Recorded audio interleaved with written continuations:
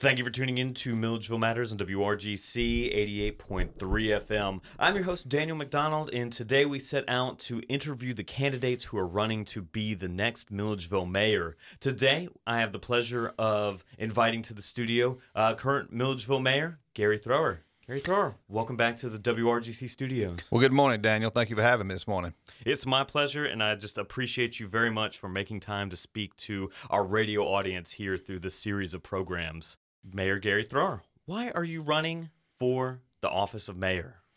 Well, 2 years ago I ran because I felt like the community needed a breath of fresh air, somebody who had not had a great deal of background in the politics, and somebody could come with a clean slate and work with any and everybody. And over the past 2 years, while it's been a struggle, I think I've made some progress in that arena.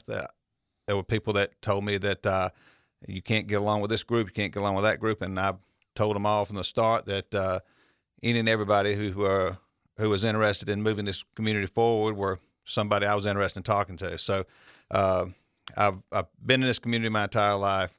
I love Milledgeville. We've got so much to offer.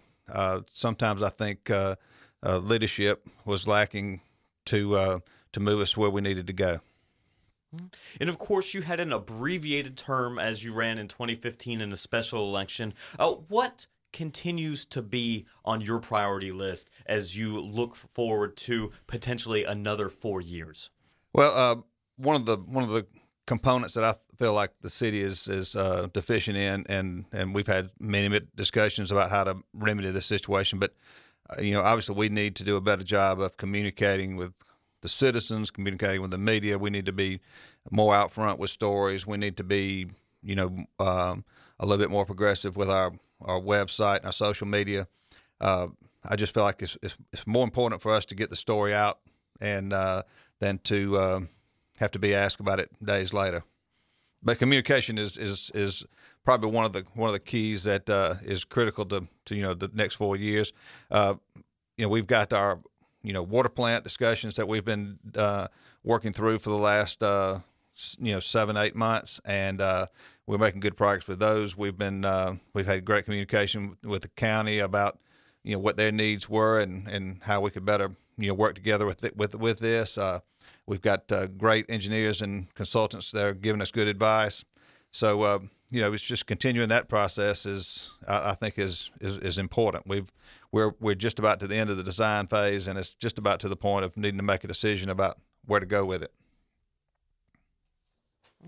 And now, one issue that I want to address with you right away, of course, during your first term in office, you were the subject of an ethics inquiry concerning a potential conflict of interest in a historic district vote. In a historic district zoning vote. You have appealed the initial ruling of the city's ethics panel. I was wondering if you could address this issue for our radio audience. Well, I don't want to play attorney with you, but and it is under appeal, so that kind of limits what I can and need to say. But basically, the ordinance states that I cannot vote on a property that I have any interest in, and so I have no interest in the property that we voted on. It was in close proximity to a house that I own, but in my view, it was no conflict of interest. Local individuals thought different and filed a complaint. We went through the process, and the ethics board decided that they found me in violation. That ruling had been appealed, and I'm waiting on a Superior Court judge to make a decision. Moving over to a completely different matter. Now, Baldwin County is in the process of hiring a new county manager. What is the first community issue that you would like to talk about with this person once they're put in place? Well, as I mentioned earlier, the main focus that we need to address with the new county managers are just open lines of communication. We currently have a great relationship with the county. They have been gone overboard with us throughout our few little water crises, always stepping up and providing aid when we needed it. We do the same for them in similar situations, but there are things that we do that we could do better together, and just want to reach out and have good open lines of communication. And I'd love to start with a mutual feeling of trust and respect, so that that we have a better opportunity to make things happen. Of course, one of the other large constituencies within our community is our institutes of higher education. How can the city of Milledgeville lead an effort to bring the three institutions of higher education together to benefit the community? Well, I think just stay engaged. They have at times reached out to us. We've tried to reach back and try to push programs and coordinate certain events that would benefit both. But there's such a large amount of intellectual collateral with those three institutions that are really not being utilized fully. But we have a situation in Milledgeville where this group of kids come to Milledgeville, every year and stay for 4 years. And while they're here, they want to change the world. They want to change Milledgeville. They want to really change the world. And we've got people that's lived here their entire lives that are fairly comfortable with the way things are. So, one of the things that I try to do is have a lot of conversation with kids about being a little bit more tolerant of their environment. This is, this is not a perfect world. This is not. We can't use Milledgeville as a laboratory for, social change. We're a community that has got a lot of pride in our community that willing to look at anything that is brought forward. But we just we're kind of comfortable with where we are in most situations. Are there any areas where you think that kind of level of enthusiasm could be put in place, or are there any existing programs that you know of that maybe need to be scaled up to have a greater impact? Elaborate just a little, please. Just you talked about that great deal of energy coming in and the desire to change our community, desire to change the world on top of that. Is there any areas where we can focus that energy to have more immediate results? Oh, yeah. Our marketing efforts, our social media efforts, our communications efforts. We have situations where we need market studies done, and people look at different demographic profiles and things of this nature, that we could certainly access college and let them use this as a learning tool, and also provide some pretty good information to the city at I would assume at a very small cost, if any. But certainly, there's many ways that the community can work with the city and make it a good functional process for both. My next two questions are going to deal with matters of law enforcement and community relations. In early October, when responding to a domestic dispute, a Baldwin County Sheriff's deputy shot an unarmed man. Fortunately, that man was not seriously injured, but nonetheless, the incident has some community members concerned that the relationship between law enforcement and the community is reaching a friction point. As an elected official, what can you do to help maintain a relationship of trust between law enforcement and all the residents of the Milledgeville community? Well, certainly I don't want to try to comment too deeply on the events of the other day with the shooting. I have seen the video, and I did see the shock and dismay with the officer that obviously knew immediately that a mistake had been made and was quite upset about it. I don't get the sense from the last 2 years that we have this friction point that between the law enforcement and the police. I know both the sheriff and the chief of police have both gone out of their way to make sure their officers are trained as far as they can. They've got all the equipment they need. It's got body cams. We're doing everything to protect, the community and look out for them. We do community policing where we're out in the community, in the neighborhoods, trying to meet kids and meet adults that are on the street and trying to find a way to work with them and just let them know who we are and have a better relationship. But I think we've got to take our hats off to our law enforcement leadership that have got these officers, in a position where they understand the ramifications of making mistakes, and they're highly trained, and they're doing an awesome job in my mind. All right. Continuing on that, of course, in 2015 and 2016, Milledgeville and Baldwin County saw an explosion of gun violence, much of it amongst young people. What are your ideas for reaching out to young people who are at risk of going down the wrong road and pulling them back in and showing them that they are a part of our community's future? Well, I mean, I think the situation that you refer to was diffused by just that, by officers getting in the community and having conversations and talking to the right people about the right problems, and like I say, the network that and the relationships that these officers and law enforcement supervisors have has been critical. We're so fortunate to have Dr. Norris Price here as our superintendent of schools, and she has been asking the community to get in behind a mentorship program that she feels like will make all the difference in the world to these kids. There's so many kids with fatherless homes that need a positive role model in their lives. She's reached out. She's had several groups volunteer. She's had several groups, make an effort.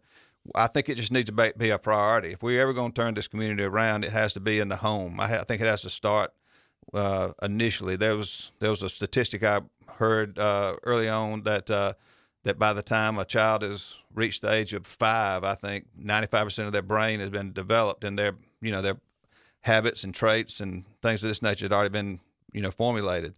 If we can't get to these kids at an early age, trying to make major changes in their lives at 21 is going to be futile.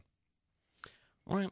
Now, of course, I know there are degrees of separation in the city government is not involved in the school board itself. But what can city leadership do to benefit efforts like the one you just described coming out of the Baldwin County Board of Education?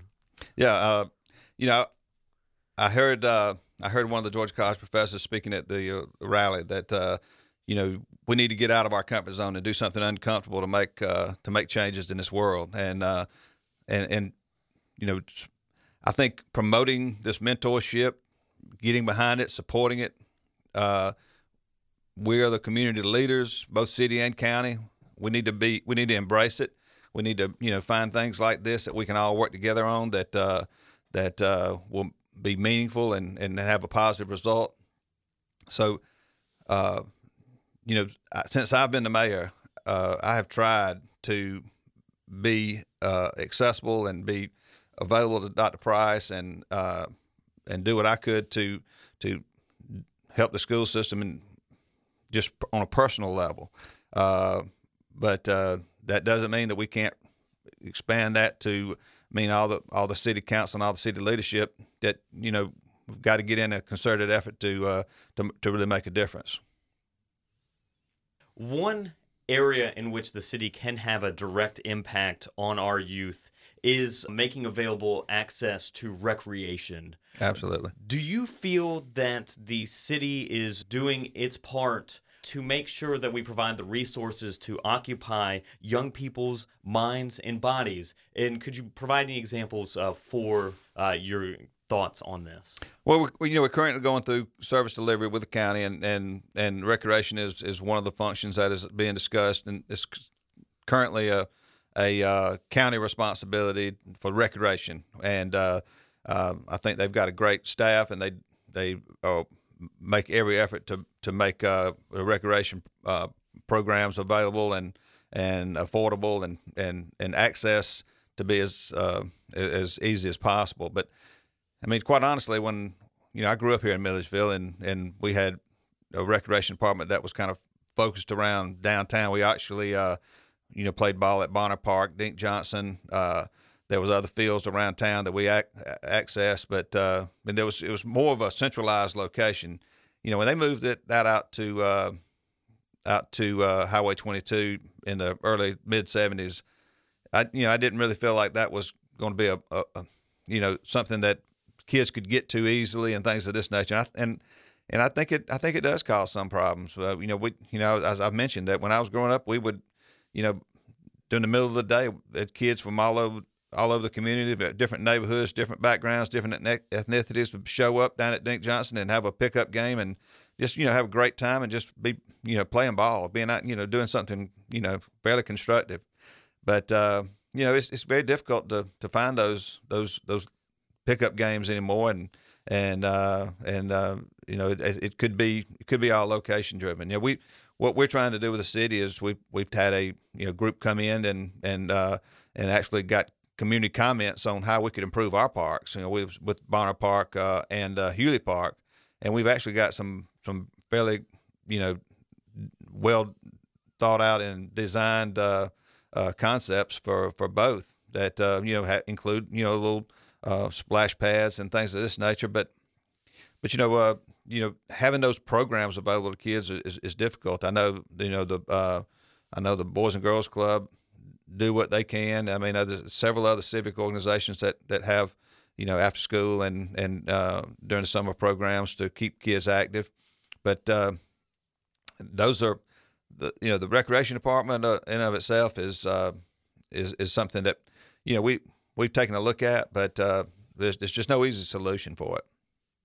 Well, as you're saying that with the county being charged with the majority of the recreational programs, I believe, and also having that complex out there, is it incumbent upon the city to kind of step up its game and maybe realize its place as kind of the central authority for, and I say central as in location-wise, the greatest population centers being around closer to the city than the county, do something more to provide these kind of city residents with either resources themselves like the parks, or even go above and beyond what I believe is its current charge, and provide programming as well.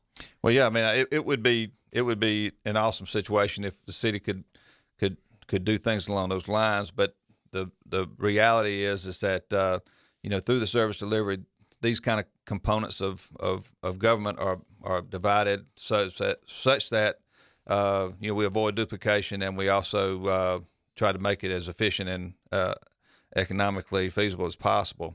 As I mentioned, we are working towards that end with the two redesign of the two parks. It will cost a lot of money, and it'll be a few years in the making to put this together. But our leadership has already recognized that need and has been proactive in that manner. Mm-hmm.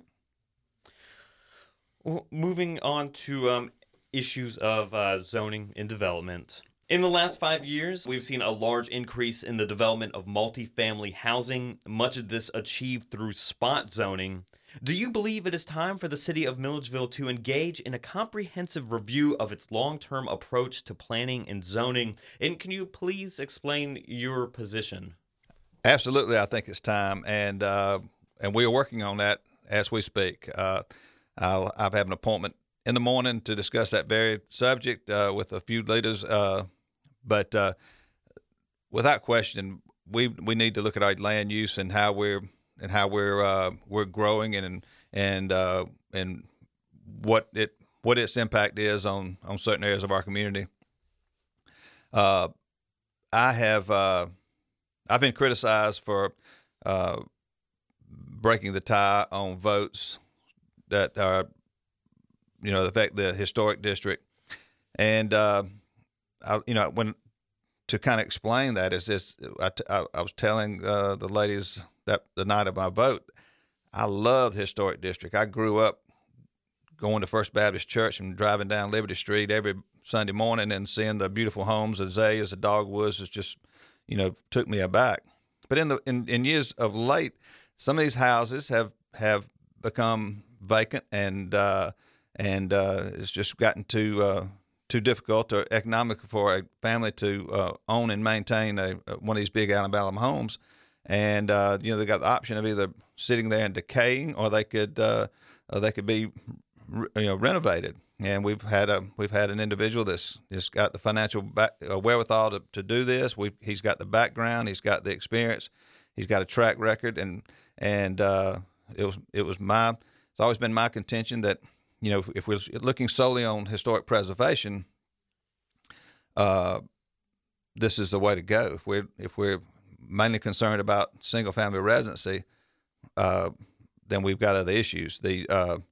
You see Georgia College buying these homes and converting them into office space with no complaints, and it's just the use of the property. So, I've tried to explain that while we have certain zoning codes in place, I honestly feel like the city should do a better job of enforcing those codes. And we've had conversations about this. This involves law enforcement, involves a code office. It involves additional personnel. They don't have the manpower to do what they need to do right now. And, I've been promoting trying to bump that office with a few more, people that will enable us to make it a situation where the college can live with the community a little bit more cohesively and peacefully coexist. Just a few months ago, we were on our way to Athens, Georgia, to talk to their zoning people about how they handle it in Athens. Just because we just get fresh ideas. Obviously, they've got a working solution in Athens that seems to hold muster. The zoning question is with these large multifamily student housing units, most definitely it's time to sit down and look at where we want to go and how we want to grow this community. And as I mentioned, we're already taking a proactive approach to that. So in your last response, you completely stole my thunder for my next question, which was about balancing that economic pressure to have more multifamily and student housing in there. And how do you balance that against the need for code enforcement to make sure that everyone is satisfied with the arrangement that our economy and our community puts upon us? I was wondering if you might just identify some of the challenges that you see to our code enforcement and talk about how you want to remedy them. I'm not sure if that's any ways to expand upon your last comments, but I just thought I would just ask for a little bit more thought on that delicate balance between economic pressure. And currently they don't have the personnel to do what I feel like we need to do, and that's going to take a situation where the council is going to have to get on board with city manager and make that a priority. And I've often said, if I lived in one of those homes downtown, I wouldn't want somebody cranking up a stereo system at 10 o'clock at night. I wouldn't want to wake up with red Solo cups in my front yard. I wouldn't want my neighbor across the street to have 3 4-wheel drive pickup trucks across the yard. I wouldn't want big bags of trash on the yard every morning and things of this nature. So how do we address that? I mean, we've got to make that a priority. We make downtown a priority with the way our road department comes through and does a great job of keeping it clean, keeping the limbs up so that when the trolleys come by, it's beautiful. And we need to do the same with this code enforcement so that we can assure that if we have someone that had an event one night before that was and had done it in a peaceful manner, make sure that they've got everything cleaned up early the next morning, and as long as it's done in a peaceful manner, then we shouldn't have too much of a problem. I was just of the opinion that if I had a neighbor that was a fraternity, but I didn't know they were a fraternity because they never made any noise, they never was a nuisance, why would I really be upset about it? And so that's my goal, is to talk to we've already talked to the college, but we talk to the students and let them know this is our community. We want to maintain the viability of this community. This is a historic district that we love and cherish, and we want to maintain its dignity. So if you come in here and you're gonna move and you're gonna live here, you got to respect it. And I would my goal would be to go to the property owner and for enforcement. I mean, we certainly gonna need our code enforcement people to be on it, but at the same point in time, we need to have the property owner to be responsible for his tenants. Do you have any ways of how you might engage those property owners in a more constructive conversation about this, especially if they actually are not members of our community, if they may have these properties as an investment property? Well, the only thing we've got, the only opportunity we have is through the mail or phone calls, through, based on whatever property records we have. But I just think if we create a system or policies and procedure for how we handle houses in this area, and we give proper notice to the property owner that these are the new rules for your property, and then this will be enforced.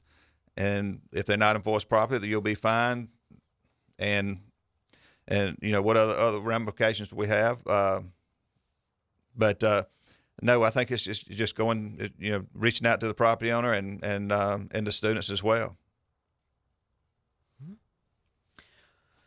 Now, that's been one area of just widespread economic development in our community. But of course, one of the main things that people task you with, although I don't understand why, is economic development in the creation of jobs. What is Milledgeville's greatest asset that can be leveraged towards economic development, and how are you planning to actually put that asset towards its greatest effect in the bringing of jobs or other economic development in our community? Well, honestly and truthfully, our greatest asset would be our economic development executive director and the his economic development board. These people have a great deal of training. They've got a very diverse background in business, but they also are being trained on what other developers and are looking for when they're looking at Milledgeville. We just purchased the 1,700 acre mega site that's going to have rail access. It's going to have 4-lane freeway access, and it's created a big buzz in Atlanta about Milledgeville's commitment to economic development. I've gotten a lot of criticism on that, saying it's a waste of money, it's a waste of time. But here's what I've come to understand about economic development: and if you don't have something that attracts them, if you don't have a mega site that meets their criteria, well, they're not going to look at Milledgeville. If they're not looking, then they're definitely not going to come. But if you've got a mega site that can fit their needs, well, they'll take a look, and then then we'll be on a list with several other people that have sites that meet their needs, and then we'll get kind of crossed out. They'll cross out people for various reasons, and all we can do is just put our best foot forward. Hope we're one of the people that stay on the top of the list. But if we don't have a site for them to come to, they're definitely not going to come.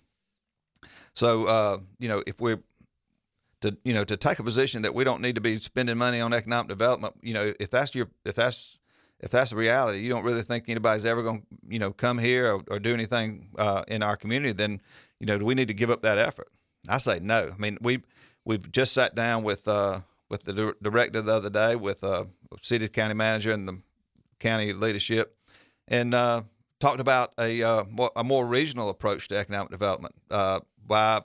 If we combine the efforts of Putnam, Jones, Hancock, Wilkinson, Washington, and have maybe a 5-6 county development effort, that may be seen more favorably by the state. The state's got 159 counties they're trying to oversee, and they've got 159 asks and 159 people, pulling on the coats. If you can narrow that down by having 5 or 7 counties, working together, they feel like it may be viewed favorably in Atlanta, and use all those resources. Look at the manpower in those in this zone, and I thought it was a very productive way to approach it. Right. Now, to look at the flip side of that question, what is the community's biggest liability hindering economic development, and how do you plan to improve this situation? I was talking to the young game changers the other morning, and someone asked a question about some of the pitfalls in our community, and I get the impression from some point in time that we've got a lot of people that want it to be 1965, and it's never going to be 1965 again. We're never going to have Central State Hospital with those 6,000 jobs. We're never going to have Youth Development Center running and gunning like it was. Doesn't look like we're going to get Ream back. We're definitely not going to get Georgia Power's Holly Branch plant back. We've lost a lot of jobs, and we have to be innovative and creative in our efforts to try to attract what is out there. We have to attract the employers that are willing to come. So what do we do? And part of the problem I mentioned to them, I hate to say it as a community leader, but we really need to enhance our community pride. I mean, I see people all the time that want to stop and tell me how bad something is, how terrible something is, how we need to get rid of this, we need to get rid of that person, we need to do this, we need to do that. And that's kind of the reason I got involved. I got tired of sitting on the sidelines talking about it. Let's get involved, do something, make a difference. Lady called me the other day and was telling me how trashy the roads were. I asked her, I said, have you ever stopped and picked anything up? I mean, have you ever taken a proactive approach about it?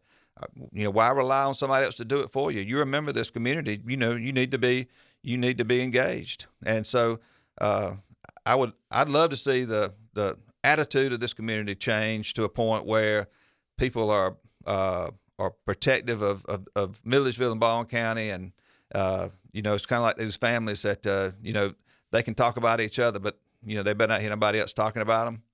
We need to be defiant about anybody having anything bad to say about Milledgeville or Baldwin County. Apart from one-on-one conversations that you have, how do you make that change, though? Like I just feel like getting in the community, having conversations. I've really worked these last 2.5 years. Anytime someone asks me questions in the public about what's going on in this community, I always try to throw a positive spin. I always try to leave them with a good thought. I don't want to start blaming. I don't want to play the blame game. We had a conversation with the county the other day and had a great little communication about all we've done for the last 5-10 years is played the blame game. Why is the city? The city's the one that's causing all the problems with the water. The county is the one that's causing all the problem with this and that and the other. Let's find solutions and work together to solve them. And everybody just needs to get on the same page. Anybody that's holding a public office is doing it out of the love of this community. Nobody's getting anything out of serving the community other than the pride of knowing they're trying to make a positive change. I didn't come in there with an agenda to upset anybody's fruit basket. I came in with the idea that we could make this place better.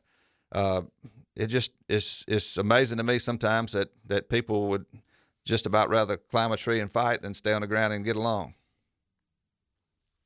And once again, I feel that you have stolen the thunder out of my next question, which is, how do you plan to, or how are you trying to actively engage the community in its own future? Well, I've been wrapped up in.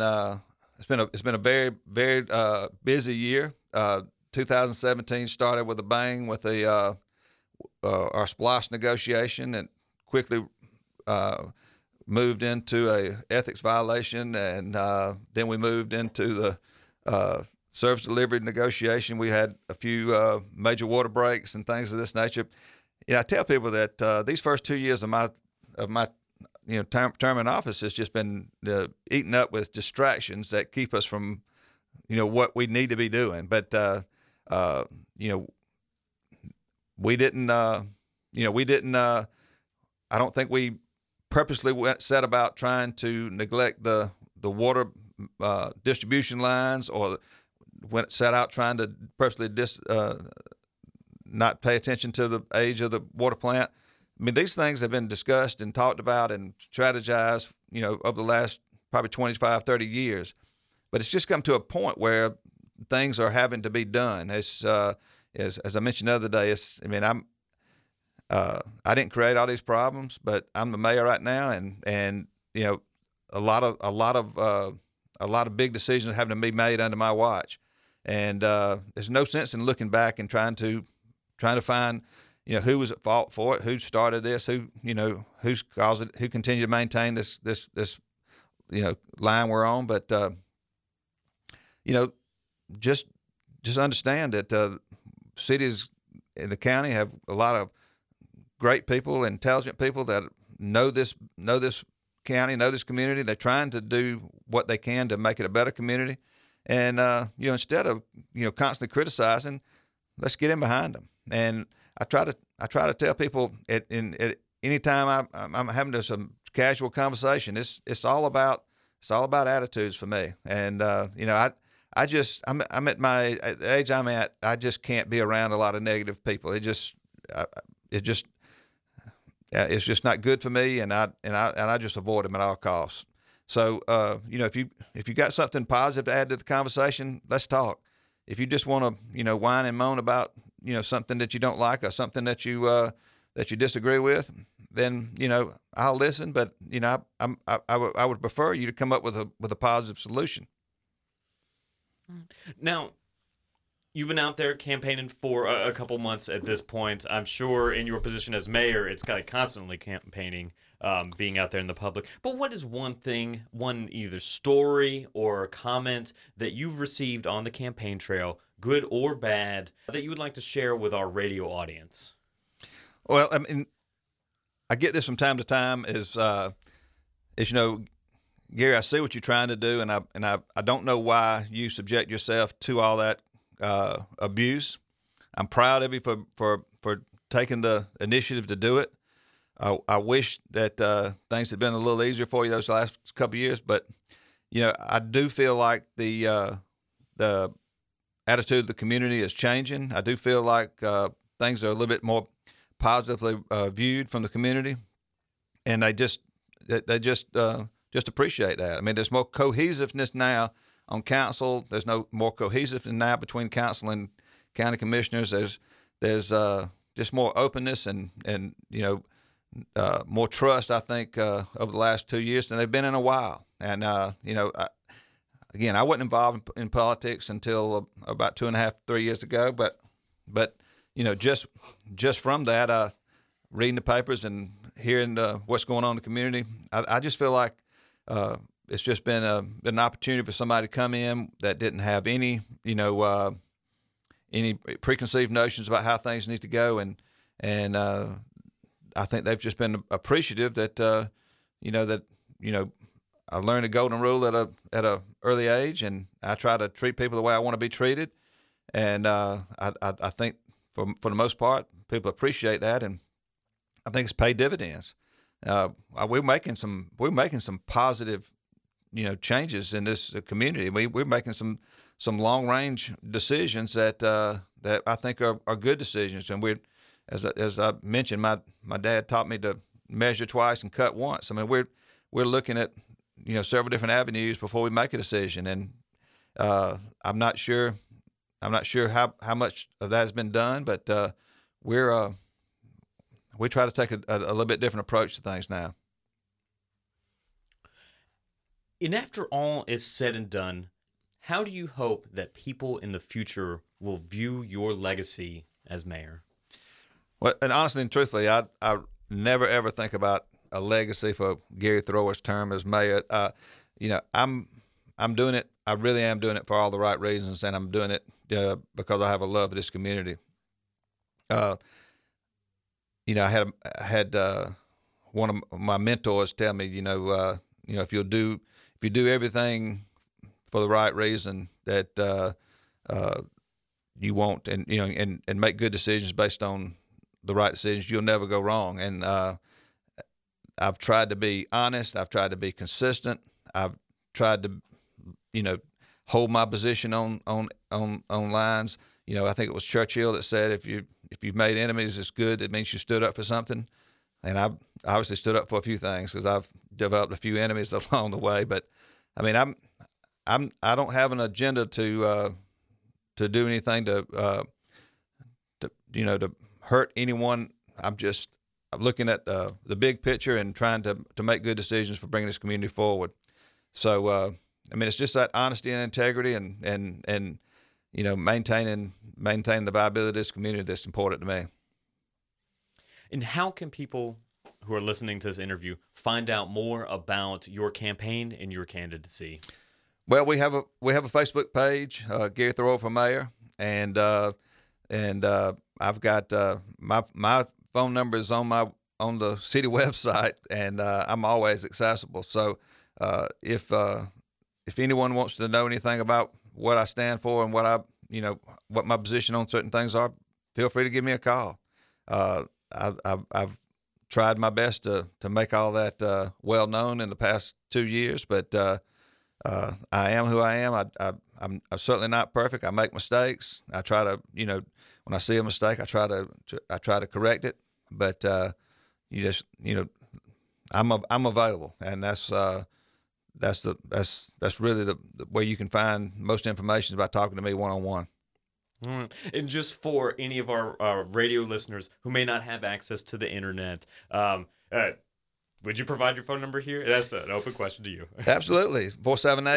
478-457-7759. That's my personal cell phone. So if you need me, call me.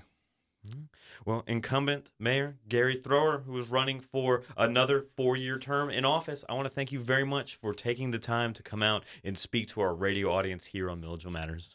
Thank you, Daniel, and look forward to seeing everyone out. Voting wraps up on November 7th, and I won by 36 votes last time, which absolutely indicates that every vote does count. So don't think that it doesn't. Come out and cast your vote. Either way, just represent this community.